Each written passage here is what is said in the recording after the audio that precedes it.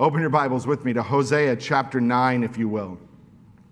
This week, we are going to be working through 4 chapters in the same week that we are celebrating communion together. And you say, not possible. And I say, your first service, we'll do our best. Second service, we can go all afternoon. But first service, we are going to do our best. And of course, we're not going to hit every verse, but we are going to continue to work through the major themes, because those major themes are plain and evident. And like Zach said, we've been working through quite an extended section of judgment here. God has made his case against Israel. And it's not just something that we can leave in the historic past. What we see is that God deals with sin. And as uncomfortable and as difficult as that might be to think about, we have to understand that God is a God who is holy, who is perfect, who is pure, and who must deal with sin, especially the sins of his people. And last week, in particular, we saw that when God points out Israel's sin, they respond anyway, but the right way. They set their affections on the wrong thing. They set their hope in the wrong alliances. They approach God the wrong way. And all of that is ultimately because they love their sin more than they love God. And if we're honest, that's our problem as well. Why do I continue to sin? It's not because I don't know better. It's not because I don't have the resources available to make a different choice. At the end of the day, so often, why I continue to move in the same sinful patterns and ways is because I would rather do that than put that to death and follow after Christ. And so we're exposed to the fact that sin leads to judgment. And we don't want to think about that. We want to move toward redemption that we know is there, that we celebrate that is there. But we have to realize that sin is serious. And when we come to our text today, Hosea 9 through 12, in part, it's some more of the same. But there's this radical turn that happens in chapter 11, where we begin to see the heart of God toward his people. We're going to see that the sins of the people lead them back to slavery, but that somehow, some way, God in his mercy still stands ready to extend salvation to his people. I'm going to read from chapter 10, Hosea chapter 10, starting in verse 11, just to kind of set the stage for the thought behind all of this. Hosea chapter 10, beginning in verse 11, God says, Ephraim was a trained calf that loved to thresh, and I spared her fair neck, but I will put Ephraim to the yoke. Judah must plow, Jacob must harrow for himself. Sow for yourselves righteousness and reap steadfast love. Break up your fallow ground, for it is time to seek the Lord, so that he may come and rain righteousness upon you. But you've plowed iniquity, and you've reaped injustice. You've eaten the fruit of lies, because you have trusted in your own way and in the multitude of your warriors. Let's pray. Lord, we think of Israel and Judah and your people so long ago and so far away, and if we're not careful, it all seems like a history lesson, a theological history lesson, but just a history lesson nonetheless. Lord, I ask that in your mercy you would open up our eyes. Lord, that you would train our hearts to see the truth in your word and the fact that while this is not written about us, this is written to us. That like Israel, we are face to face with a holy God. Like Israel, we are called to recognize the reality of our sins. And like Israel, we are called to repent, to turn, to pursue you with everything that we have. And Lord, just like in the days of Israel, you stand ready to forgive, to restore, to shower mercy and kindness on your people, because you are a good and faithful God, and your steadfast love endures forever. So, Lord, help us to see the truth as we open up your word this morning. We need your help to do that, and so we ask in Christ's name. Amen. So let me ask you a question. What do you think of when you think of God? What is God like to you? And of course, you say, I couldn't answer that in a sentence or a paragraph, or probably as long as you gave me. I couldn't answer that question, and of course, that's true. We can't fully describe the God of the universe, infinite, eternal, all-powerful, all-knowing. You and I can know God truly, but we can't comprehend him fully. If we could get our minds and our hearts all the way around who he was, he would really cease to be God. He is that big, that majestic, that great. But when you close your eyes, when you pray, when you work through heartache and sorrow, when you process victory and triumph, you have a conception of what God is like. And I think our tendency, at least based on what I hear, what I read, and what I know to be true in my own heart, is when we think of God, we tend to think in terms of two extremes. And it might vary depending on the situation. But there are times, and there are people that in their conception of God, they have no problem comprehending His holiness. That God hates sin, but they have trouble moving beyond that. A God who is holy, but a God who is angry, wrathful, maybe even resentful. A God who is pure, but a God who is cold and almost unapproachable. And we say that doesn't sound right, of course, because it's not right, but you have to understand that oftentimes people struggle to see God as something beyond an almighty lawgiver. And on the other extreme, we might struggle to see God as anything more than the fun uncle who loves us, and that's about the end of the story. We understand maybe that God doesn't like sin, that He is generally opposed to sin, but ultimately this conception of God sees a God who is so loving and so merciful that all He's concerned with ultimately is my happiness. And so what drives me in that case is that God really is about me rather than my life being driven by who God is and what He's like. And of course, the truth isn't in either of those extremes, but I want to also suggest that the truth isn't just a happy medium that lets us kind of live in a balance between those two. Here's what I want to suggest, and here's what I think Hosea 9 through 12 in particular bears out. When it comes to the God that we worship, when it comes to the God of the Bible, we are faced with two extremes that are so wildly beyond our conception that we can barely get a hold of it. God is more holy than you and I can imagine. God is more perfect than you and I can conceive of. God's hatred of sin is more intense than you and I can get our hearts around. And at the very same time, God is more merciful than we would dare to hope for. He is more kind and more compassionate and more loving than our hearts would even dare to dream of. And so you and I have this wonderful, beautiful privilege of living in the Christian tension between those two. And it's a tension that I do not hope to resolve because I need to be reminded of both of those things at any given moment in my life. That God is more spectacularly holy than I could comprehend and more loving and merciful than I could dare to imagine. And we need that because Israel missed it. Israel missed it, and in the process missed living in fellowship and blessing of God. So today we're going to see two things. Today we're going to see what happens to a faithless people.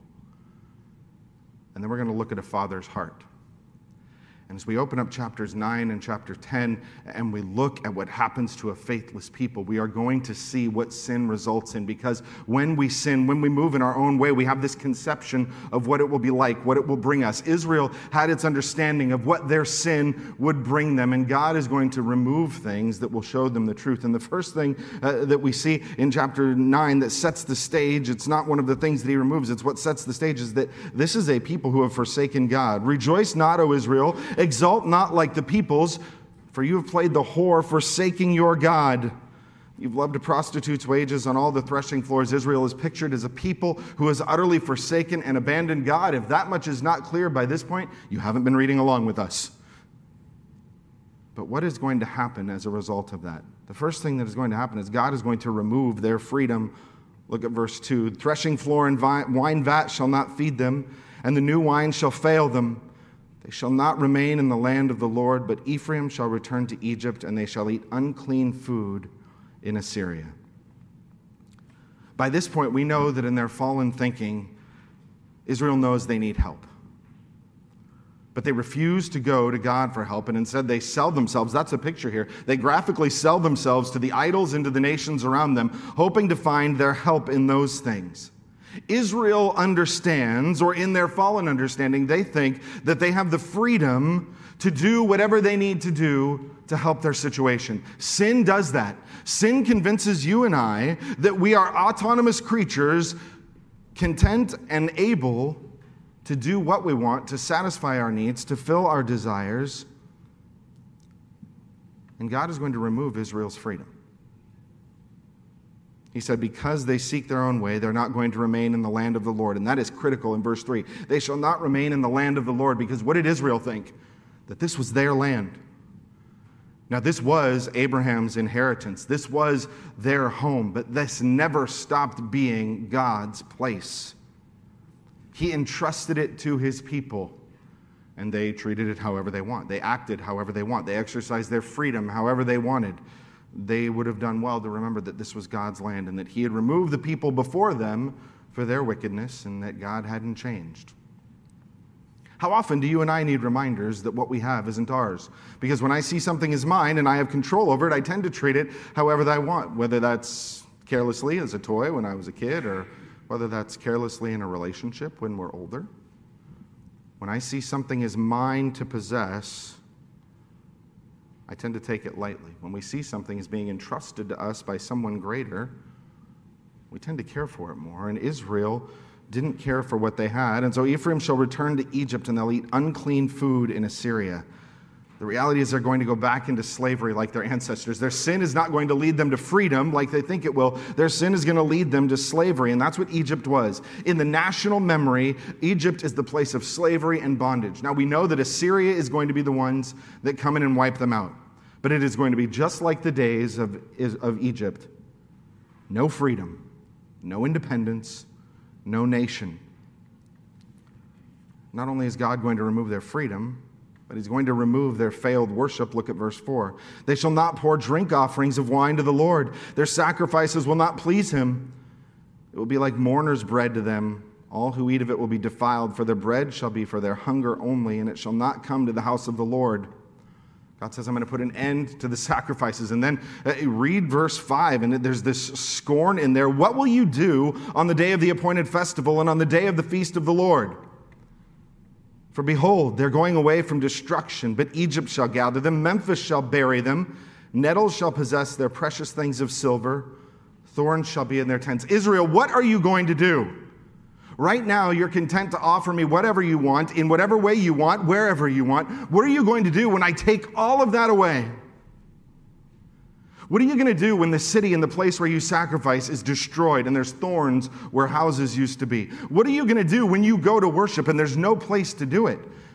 And we know that Assyria is not only going to wipe out Israel and the northern kingdom, but that Judah is going to experience a similar judgment when Nebuchadnezzar comes and wipes out the temple in Jerusalem in the south. The reality is, sin had made it so that these people thought they could approach God in any way that they wanted. That any worship was just as good as real worship. That any approach to God, any show of sincerity, was good enough for the God of all creation. Our sin blinds us in the same way. Sin makes us think that any approach to God is a good enough approach to God. Sin makes us think that any acknowledgement of any conception of any God whatsoever, so long as it's sincere, must be valid. You have to understand that God is determined that he will be worshiped his way. God gave Israel the times and the places and the means of approaching him, and they said, no thanks, we'll do it our way. God has given you and I the reality of what worship looks like. Perhaps not as detailed in the description as the law, but certainly he has given you and I an understanding of what real worship looks like. The problem is our sin tells us that I can worship however I want. As long as I call it dedicated to God, it's going to be fine. And the rest of this chapter focuses on the fact that God is not only going to remove their freedom and remove their worship, he's going to remove their provision. Up until this point, God in his kindness had sustained them as a nation. And you remember what Hosea was supposed to name his second child? Lo Ruhama, no mercy. The time for mercy is over. Even though they were rebellious, even though they were wicked, God still sustained them, but that's coming to an end. Chapter 9, verse 11, Ephraim's glory shall fly away like a bird. No birth, no pregnancy, no conception. Even if they bring up children, I will bereave them till none is left. Woe to them when I depart from them. One of the specific curses laid out against Israel in Leviticus 26, you remember we read that so long ago, was that God would remove children from them. He would bless them, he would make them fruitful, he would multiply them when they were obedient, but they would see the impact from generation to generation as they were sinful. And if we're not careful, we begin to see God as kind of mean here, because that's a difficult picture. The idea of God closing up wombs, bereaving them of children. If you've ever known someone who has lost a child, you begin to see the heartache that's involved in that. God says, I'm going to do that to the nation. How mean? How could God do that? What we forget is that Israel knew. They had every reason to know. They had every warning. It was so clear. And again, it's why we ground this whole study in terms of Leviticus 26. Do these things and I will bless you. But if you fail to obey, I'm going to punish you, so that you see that the path you're on leads only to destruction. And measure by measure, piece by piece, God is going to show the people what their sin is going to cost them. Leviticus 26, starting in verse 27, this is what he says.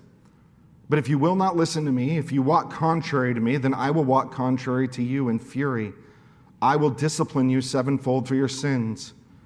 You'll eat the flesh of your sons and the flesh of your daughters. I'll destroy your high places and cut down your incense altars. And I'll cast your dead bodies on the dead bodies of your idols, and my soul will abhor you. I'll lay waste to your cities. I'll make your sanctuaries desolate, and I will not smell your pleasing aromas. And I myself will devastate the land, so that your enemies who settle in it shall be appalled at it. And I'll scatter you among the nations. I'll unsheath the sword after you, and your land shall be a desolation. Your cities shall be a waste. Doesn't that sound like exactly what he's been saying over the last several chapters?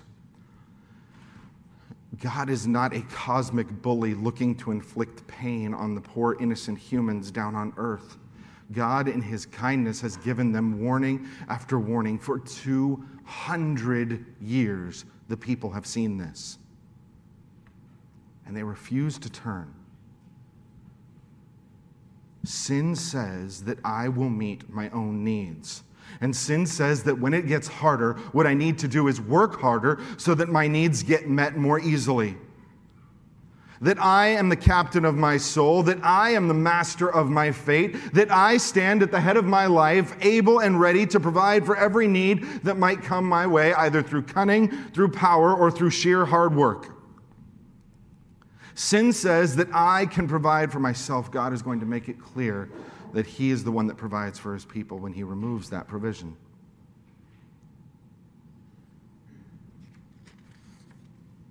And finally, chapter 10, which we're going to cover very quickly, not because it's not important, but because it has a central theme that's still connected to all of this. In chapter 10, God continues to talk about judgment for their sin, but in particular, we're going to see in chapter 10 that God promises that he is also going to remove their king. In verse 1, Israel's pictured as this luxuriant vine that yields its fruit. But the more the fruit increased, the more altars he built. In other words, the more powerful, the more prosperous Israel gets, the more sinful Israel gets. And that picture of a vine is a very consistent one in the Old Testament for Israel. Israel's often shown as this vine that God plants, this vine that God cares for, the ground that he prepares, the walls that he builds to protect it. It's this vine that has every reason to produce good and lasting fruit, but it keeps producing either nothing or terrible things. So what do you do with a failed fruit tree? What do you do with a failed vine? Do you keep feeding it? Do you keep watering it? Do you keep using resources to sustain it? You don't in your gardens, do you? No, you dig it up. And a part of the digging up, a key part of the removal of the nation, theologically, is God removing the king that he has set over the people. Look at verse 3. For now they will say, we have no king, for we do not fear the Lord. And a king, what could he do for us? See, they're going to be brought to the place where they have to acknowledge that their kings are not what God called for. And more than that, even if they had a king, he couldn't do anything about their situation. See, they had set up their own rulers because sin says that I can choose what authority I follow. If you look at the next slide, there's a map up there, and you see the capital city of Samaria. And that's where the kings of Israel reigned from. But that's not where God had set his place. That is not where God had established his kings. It is simply where the people decided to institute their own form of government. And so what does he say in verse 7? Samaria's king, that's the city of Samaria there, Samaria's king shall perish like a twig on the face of the waters. That is a really interesting visual picture there. Their kings are going to be like a little twig on the surface of rough waters. Do you know how powerful kingdoms are portrayed often in Scripture? Like mighty trees. Nebuchadnezzar in Daniel, kingdom was pictured like a big tree.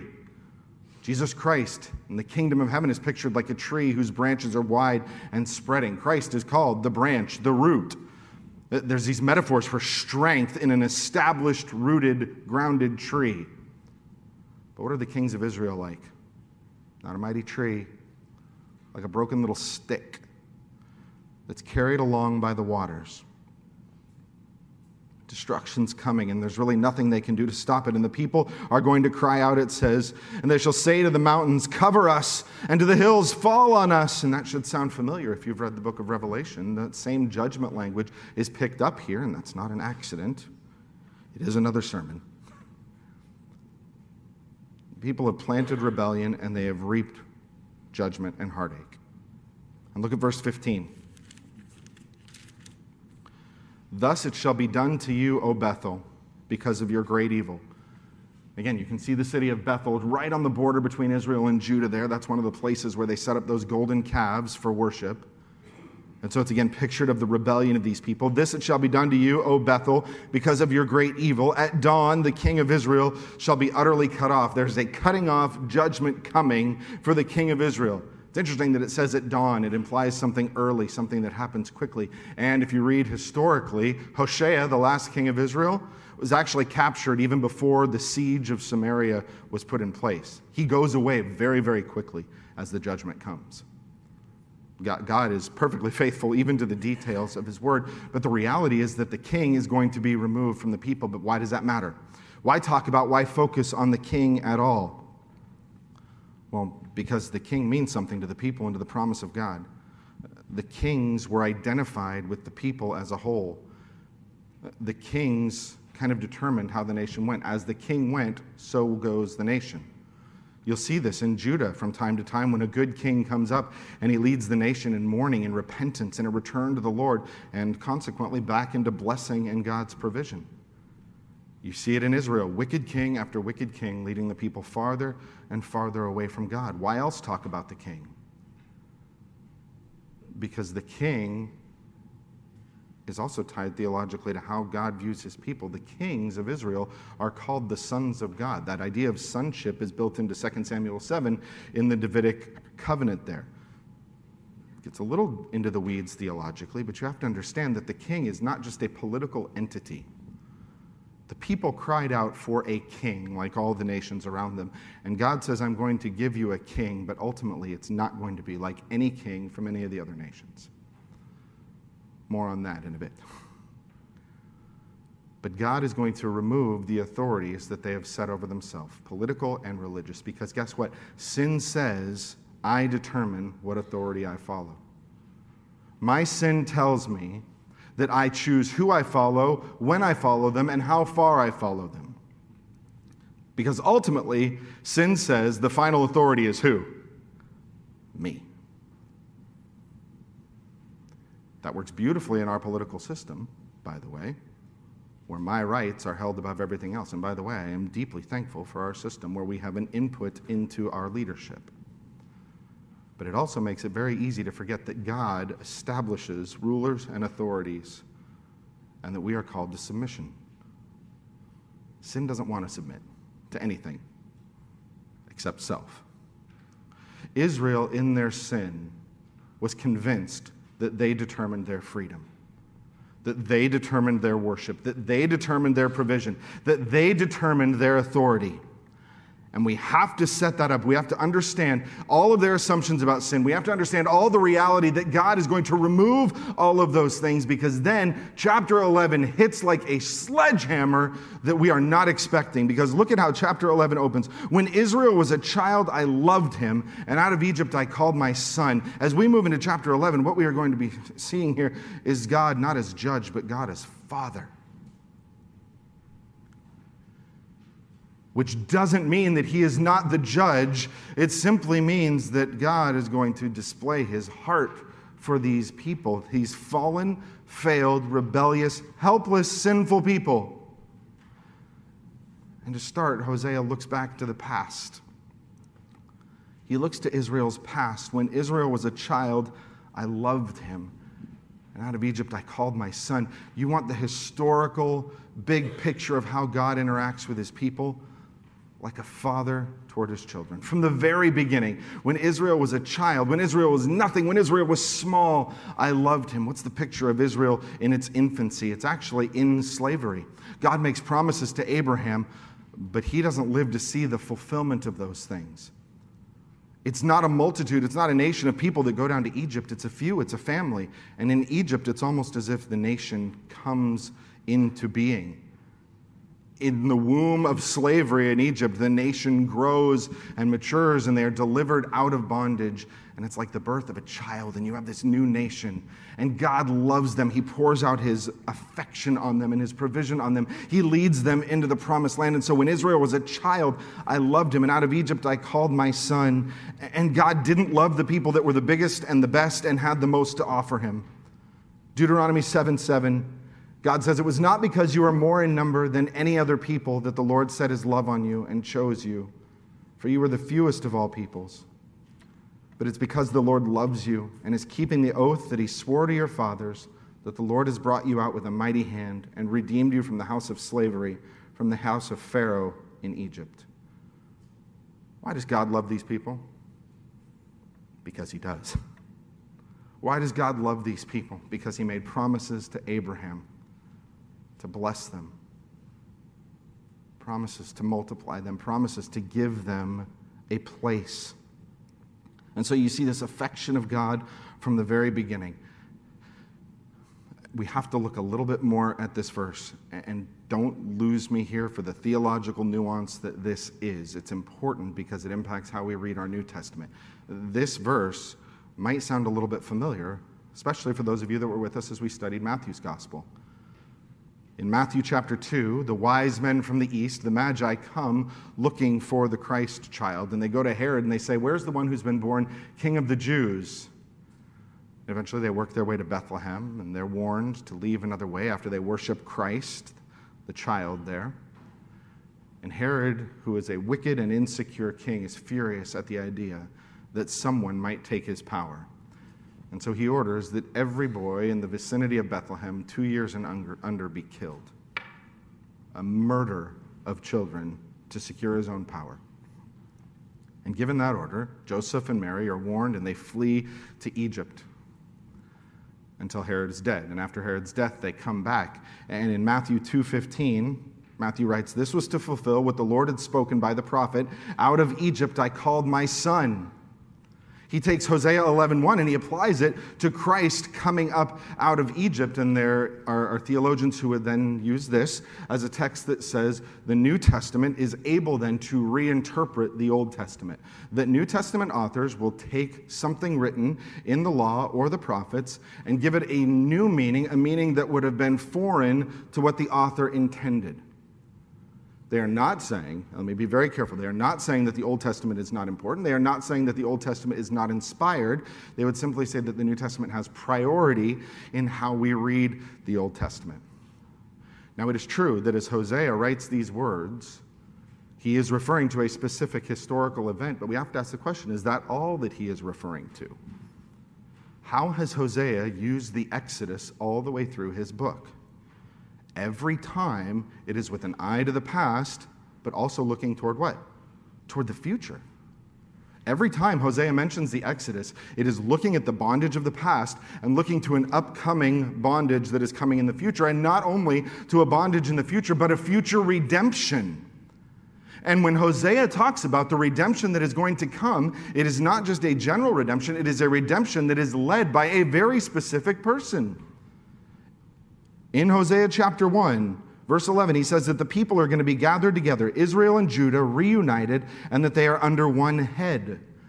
In Hosea chapter 2, God says he's going to call his people out into the wilderness again, but he's going to make the valley of Achor like a door of hope. It's going to be like the Exodus, but better.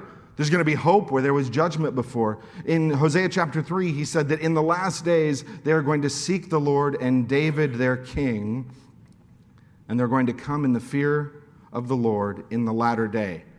Now, very, very quickly, look at chapter 11, verse 10.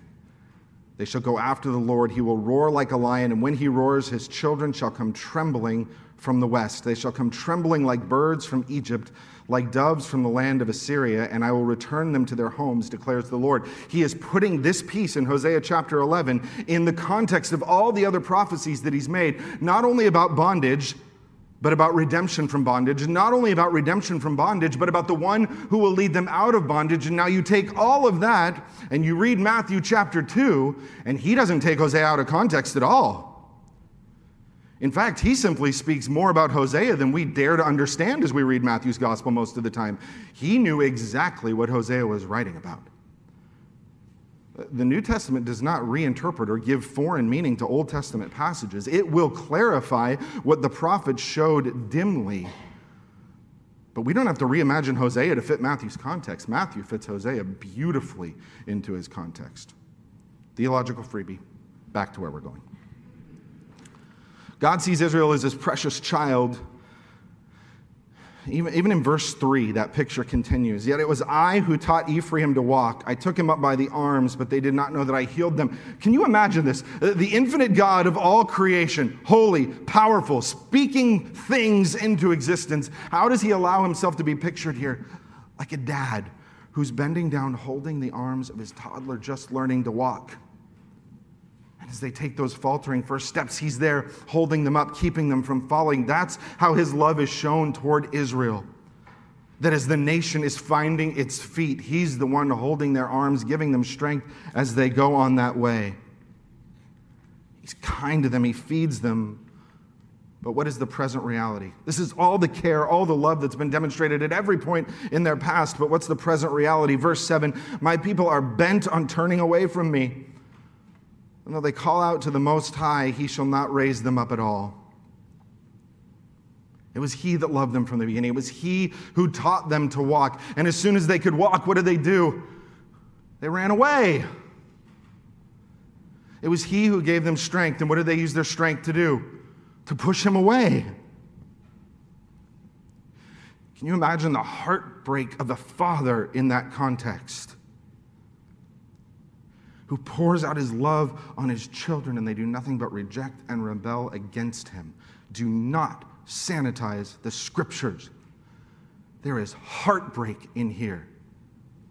And God is not ruled and governed by fallen emotions like ours, but God loves these people. And he takes no delight in the destruction of the wicked. God is not delighting in the fact that he has to judge. Look at what he says. Verse 8, how can I give you up, O Ephraim? How can I hand you over, O Israel? How can I make you like Admah? How can I treat you like Zeboim? And they say that doesn't mean anything to me.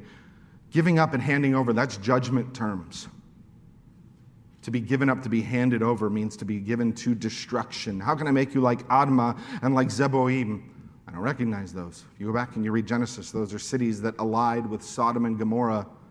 Those are cities that are ultimately and utterly consumed as God rains down judgment from heaven. And God looks at Israel, his child, and he says, how could I do that to you?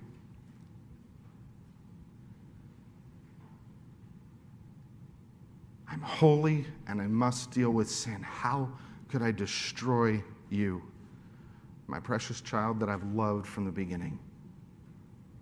And here's the promise. My heart recoils within me. Picture the heart of God recoiling at judgment. But here's the promise. My heart recoils within me, but my compassion grows warm and tender. I will not execute my burning anger. I will not again destroy Ephraim. Burning anger is going to give way to warm compassion and tenderness. How is that even possible? The rest of verse 9. For I am God and not a man, the Holy One in your midst, and I will not come in wrath. You want to know how God can be just and the justifier? How God can be holy and merciful? Because he's not like us. Where we struggle and find it impossible to balance those things. God doesn't. And there's a look back here that we might miss. It's a look back to the book of Numbers, chapter 23, verse 19, where it says, God is not a man that he should lie, or a son of man that he should change his mind. He has said, and will he not do it? Has he spoken, and will he not fulfill it? How can God treat them like this?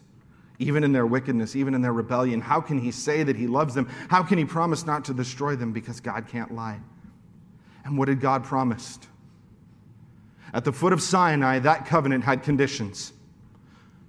To enter and live peaceably in this land, you will obey. But the promises that God made to Abraham did not have conditions. Abraham, out of all the world, I have chosen you and your family. And I will multiply you and make you a great nation.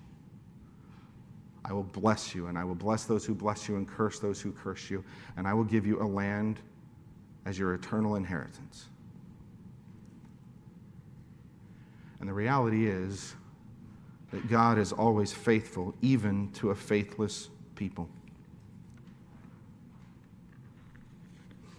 They are going to be judged. They are going to be disciplined. They are going to be removed from the land. But look at verse 10. It's going to come about in time that they shall go after the Lord. He will roar like a lion when he roars. His children will come trembling from the west. They'll come trembling like birds from Egypt and like doves from the land of Assyria. And I will return them to their homes, declares the Lord. That's the heart of a father. Love that sees the eternal good of his children. Even when they reject him, even when they hate his love. It's a love that disciplines, but it's a love that seeks out and restores. And you might be looking at your Bibles and noticing that we still have a whole chapter to go. And then you look at your watch and you say, Pastor Matt's in trouble. That is true on any given week. But we're actually just going to use chapter 12 as part of our application today. Because what this is a reality that demands a response. Okay, God is not a choose-your-own-adventure book. God is not a determine him however your heart can conceive of him. God stands as ultimate reality as pictured in his word.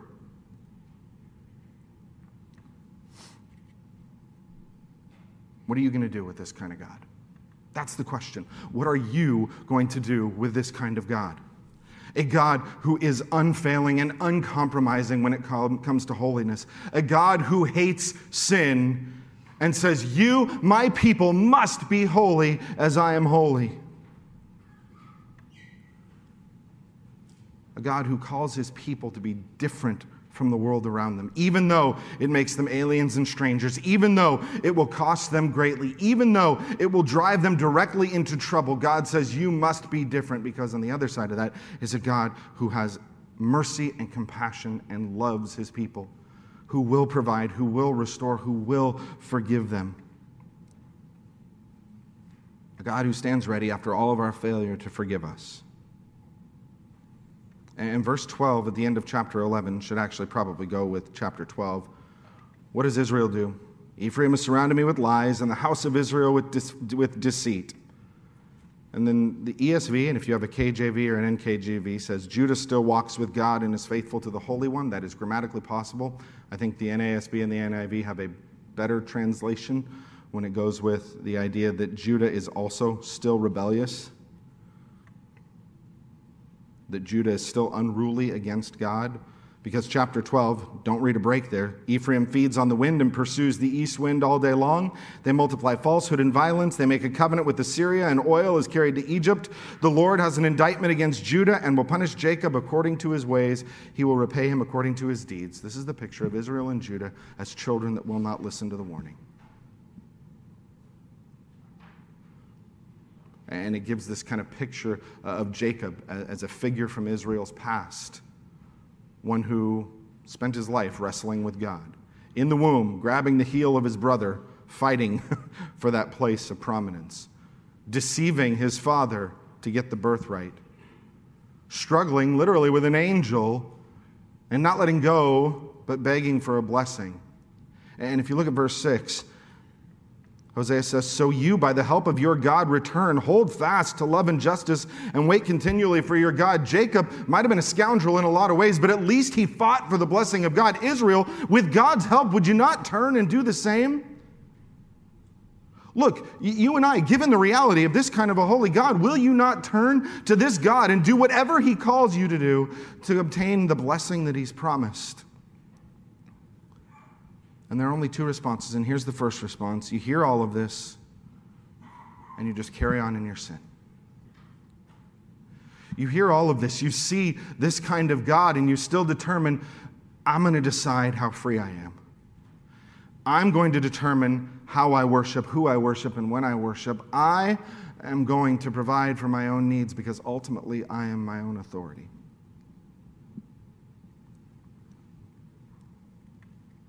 Or you can come to the response that God calls us to. In light of a God who is holier than you can conceive of. In light of the reality that sin is worse than you can imagine. In light of the fact that God is more loving and merciful than you and I dare hope for. Will you not repent? Surrender to him.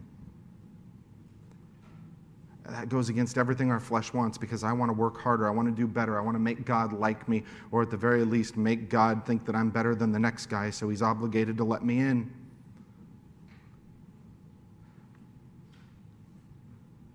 God doesn't need your best because your best isn't good enough. That's not nice. No, that's freeing.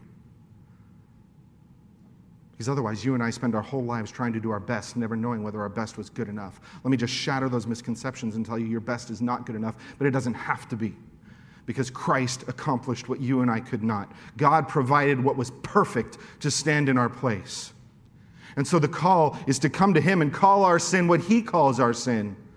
Rebellion against a God who is holy and pure, and to ask, full of faith, for that mercy that he promises to provide. And when we do that, we find that we live in the blessing of God. Not ease, not comfort, not freedom from conflict, but the ability to walk even in hardship and conflict in a fallen world with love and joy, peace, patience, kindness, faithfulness, gentleness, and self-control. And you and I have the ability to celebrate communion together today. What a great way to drive home our response. What a great time to think through those things. Now, as we prepare to celebrate communion, if you didn't get the elements on your way in, the ushers will come down now.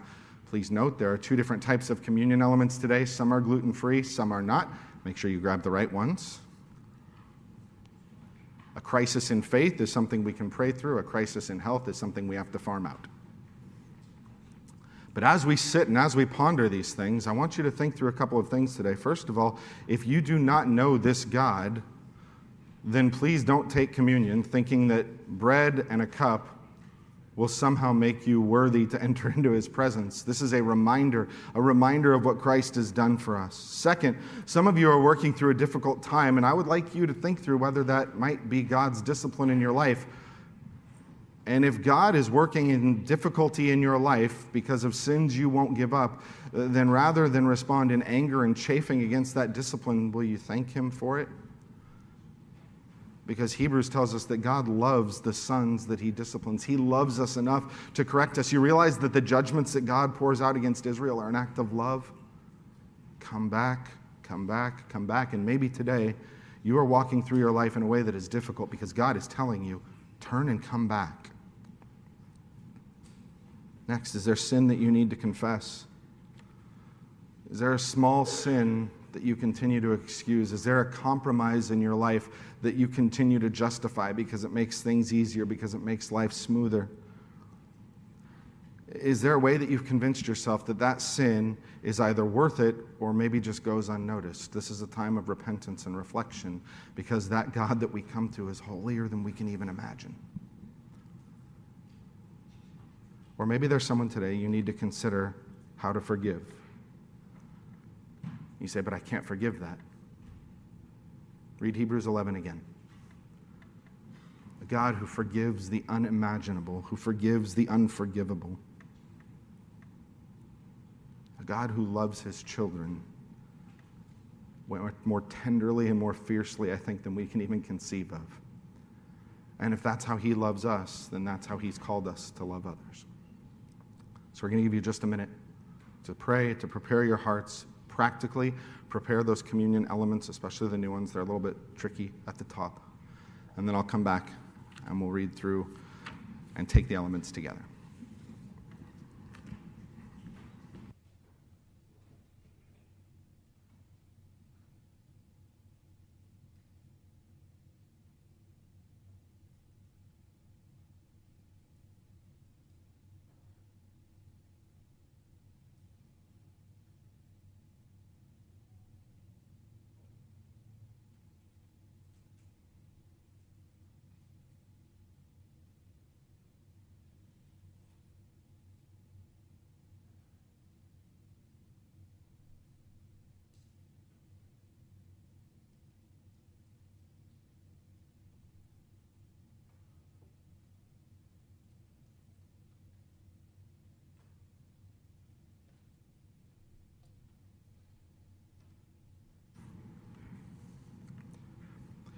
In 1 Corinthians chapter 11, Paul talks to another group of people that struggled with their faith and with obedience. And he says to that church, "For I received from the Lord that what I also delivered to you, that the Lord Jesus on the night when he was betrayed took bread, and when he had given thanks, he broke it. And he said, 'This is my body which is for you. Do this in remembrance of me.'" Let's take the bread together. Let's pray. Lord, thank you for the body that bore the weight of our sin on the cross, for the eternal Son of God, the infinite Holy One who took on flesh and became a faithful and merciful high priest for us. Lord, our hearts rejoice because you have provided what we could not, salvation from our sins. Amen.